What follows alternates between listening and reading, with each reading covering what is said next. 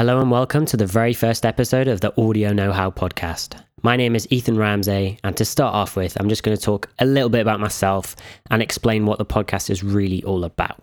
I am currently studying a degree in ACM Guildford, and it's a 3-year production degree, and I'm on my final year now. And I just wanted to share with you guys some tips and tricks I've picked up along the way.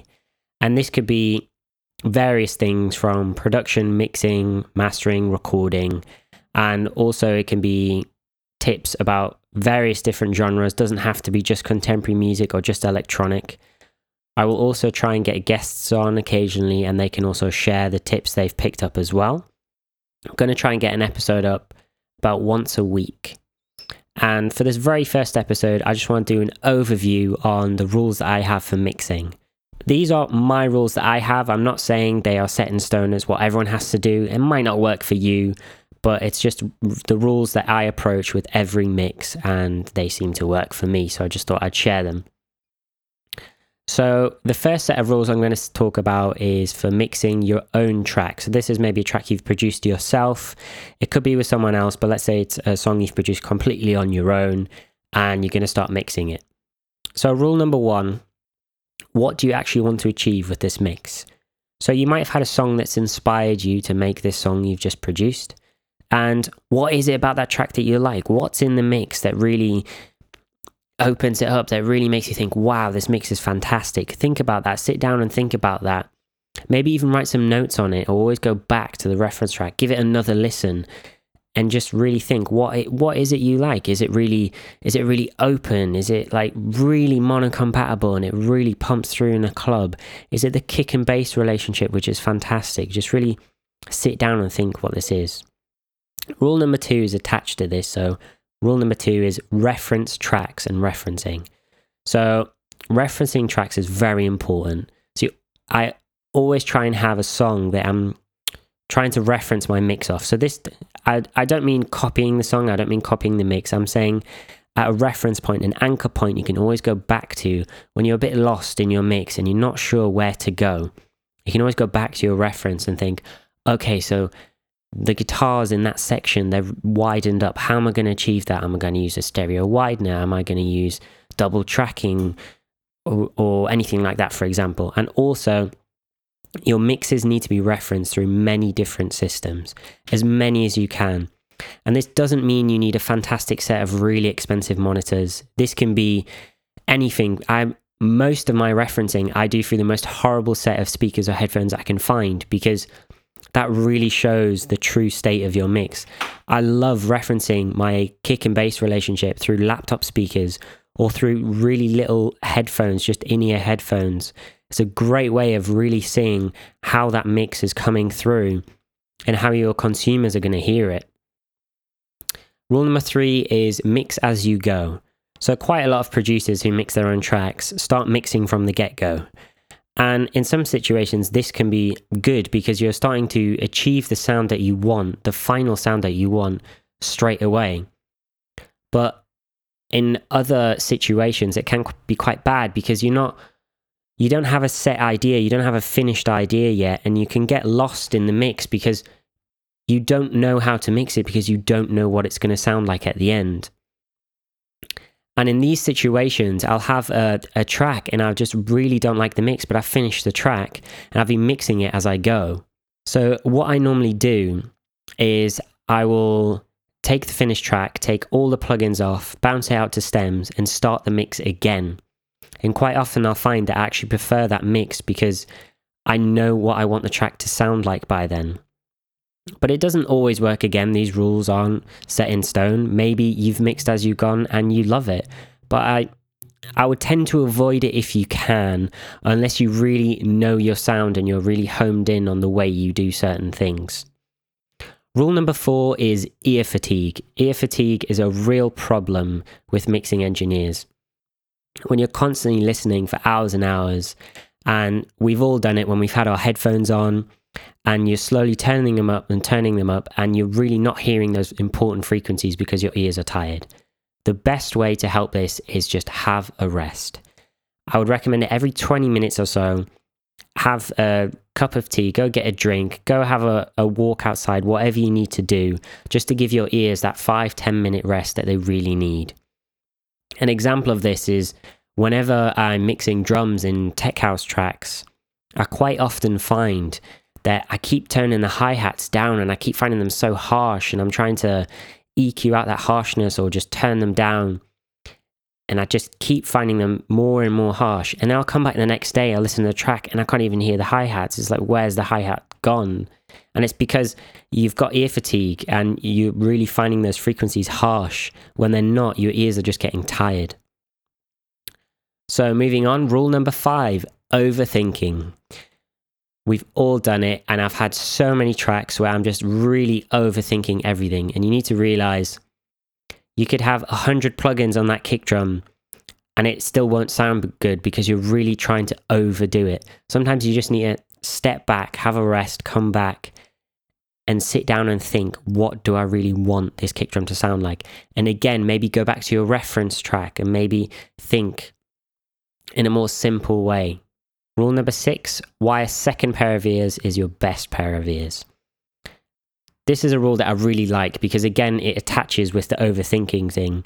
So whenever I have a track and I'm not happy with the mix and I'm really overthinking everything and I'm just trying to pile on all these plugins and nothing's working, I'll send it over to a friend and they'll think of the most simple way of fixing it. They'll be like, well, it's just your guitar's too loud or whatever it'll be. And I'll follow their advice and it'll be amazing and it's really, really good. You always need to get a second pair of ears when mixing. I find it helps a lot. It's just a separate opinion that's not emotionally attached to the track and they're not overthinking it. They're just listening to it and giving their honest opinion. And this really helps when mixing. Rule number 7 is you can't polish a turd. So you really can't polish a turd. You need to know when a mix isn't working and when you're going to have to walk away from it. So in terms of walk away from it, I don't mean give up. I mean, take a rest. Like, I've had mixes in the past where I really just couldn't nail the mix. I couldn't do it. And I've just had to step away for sometimes up to a month. And then I would come back and I would mix it in a day and it would be the best mix I've ever done. And this also is with mastering as well. I quite often find I'll have to just walk away from a track because, again, you're listening to this track and you're obsessing with it and you're overthinking, especially when it's your own track as well and you're really emotionally involved with it. And you just have to know, right, okay, I know I can't nail this mix right now. I need to walk away from it for a while. Rule number 8, everything has its own space.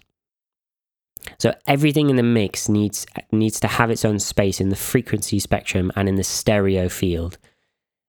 And this needs to clearly come through in the mix. This is one of your most important things as a mixing engineer. But quite often I find myself, I try to make everything fit in smoothly together, and then you forget that you need to have a lead element that stands out. So the human brain can't concentrate on more than 3 or 4 sounds at one time. And when you're listening to a track, if everything's perfectly in balance, nothing will stick out. This is why you need to have a lead element that sticks out. Now, this could be your vocal or your lead synth or your lead guitar or whatever it is in the track. But you need to always have that one sound that just pokes out a little bit more than everything else. Rule number 9, tracks in solo can be your worst enemy. So it's all great when you're EQing that, whatever it is, that bass in solo, and you're thinking, oh yeah, it sounds really good. But then you take solo off and it really doesn't fit in the mix because you've EQ'd it so it sounds better in solo, which is not going to make it sound better in the mix. It's fine to quickly listen to something in solo and make a few adjustments, but always go back, take solo off and listen and think, does this really work in context? An example of this was, it was a synthwave track I was making. And I had a sub and then I had a bass on top of the sub and they really weren't sitting well, but it was because every time I went to EQ the bass, it was in solo. And what I didn't realize was it was really conflicting with the sub and I needed to do quite a harsh high pass on it. And after doing that and realizing and mixing it together and EQing it all, it really opened up the mix and it actually had space to breathe. And rule number 10 is always check for mono compatibility.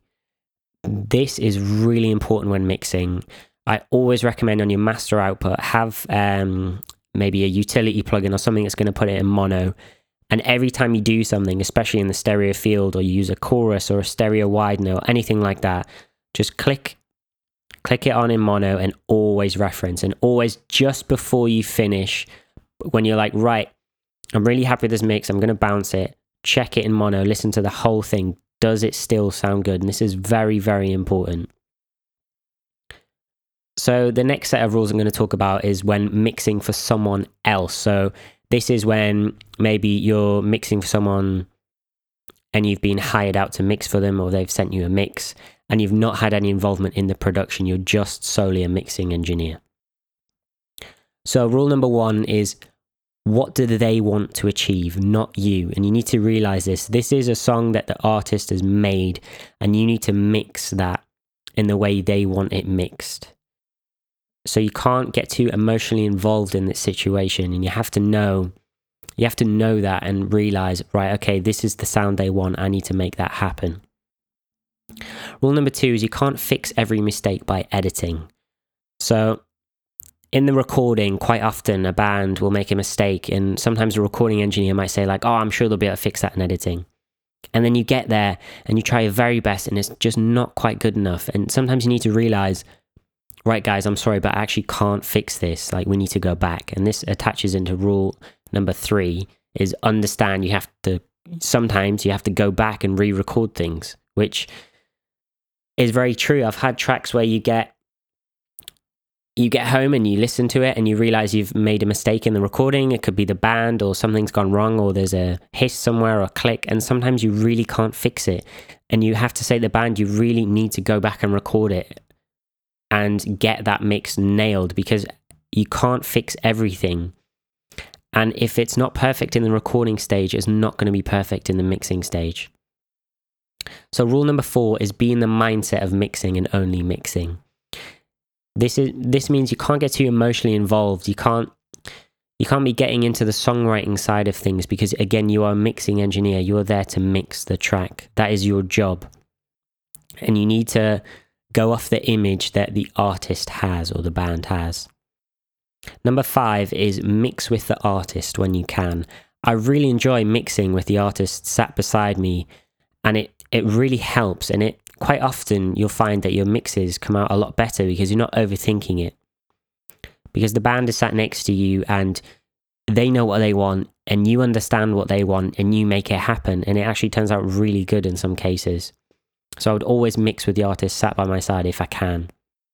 Number 6 is, we've had this rule before, second pair of ears. And this is really important. So this second pair of ears isn't the artist's ears or your ears. This will be someone else externally that isn't emotionally involved or has no idea of the song at all. And it's really good to just send it over to a friend and ask them, what do you think of this mix so far?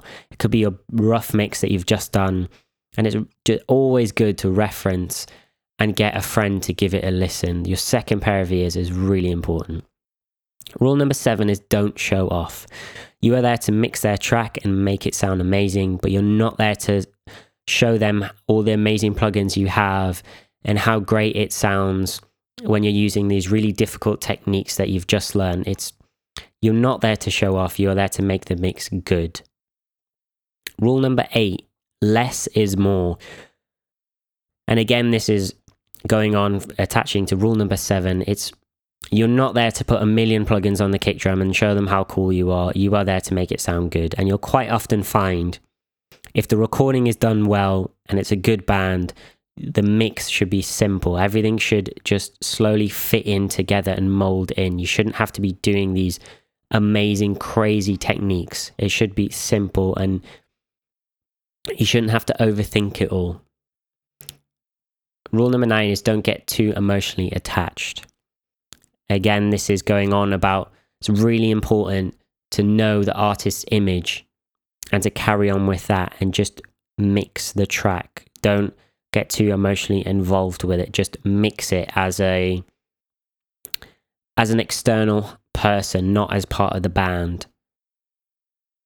And rule number 10 is don't get offended. So You might have done, let's say the artist wasn't there when you were mixing it, and you've done a rough mix, and you spent ages on this bass sound, and you're really impressed with it, and you really like it, and you send it over to the artist, and they reply like, oh, we really like the mix, but we're not quite sure on the bass sound, can we change that? Now, you don't need to get offended by this, because they're just saying that because it's not part of their image, it's not the vision they have in their track.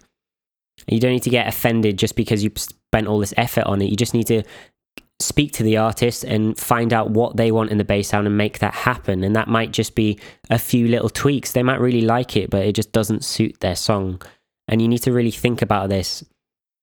It's not that you've done it badly, it's that it's not quite what they wanted. So that is it for this week. That was the mixing overview. I hope you've enjoyed it. And next week, we're going to talk about the consumer's opinion. So I'm going to have a guest on, and we're going to talk about what music consumers are really listening to. And we'll find out how little mixing engineers need to overthink everything, because half the time the consumers aren't noticing. And it'll be quite fun to find out what the consumers are really listening to in these mixes. So don't forget, you can find me on Facebook and Instagram and ask me any questions you have about this week's episode, and also if you have any suggestions of future episodes, and let me know what you think about this very first episode of Audio Know-How. So links are in the description for my social media, and I hope you've enjoyed it. Thank you.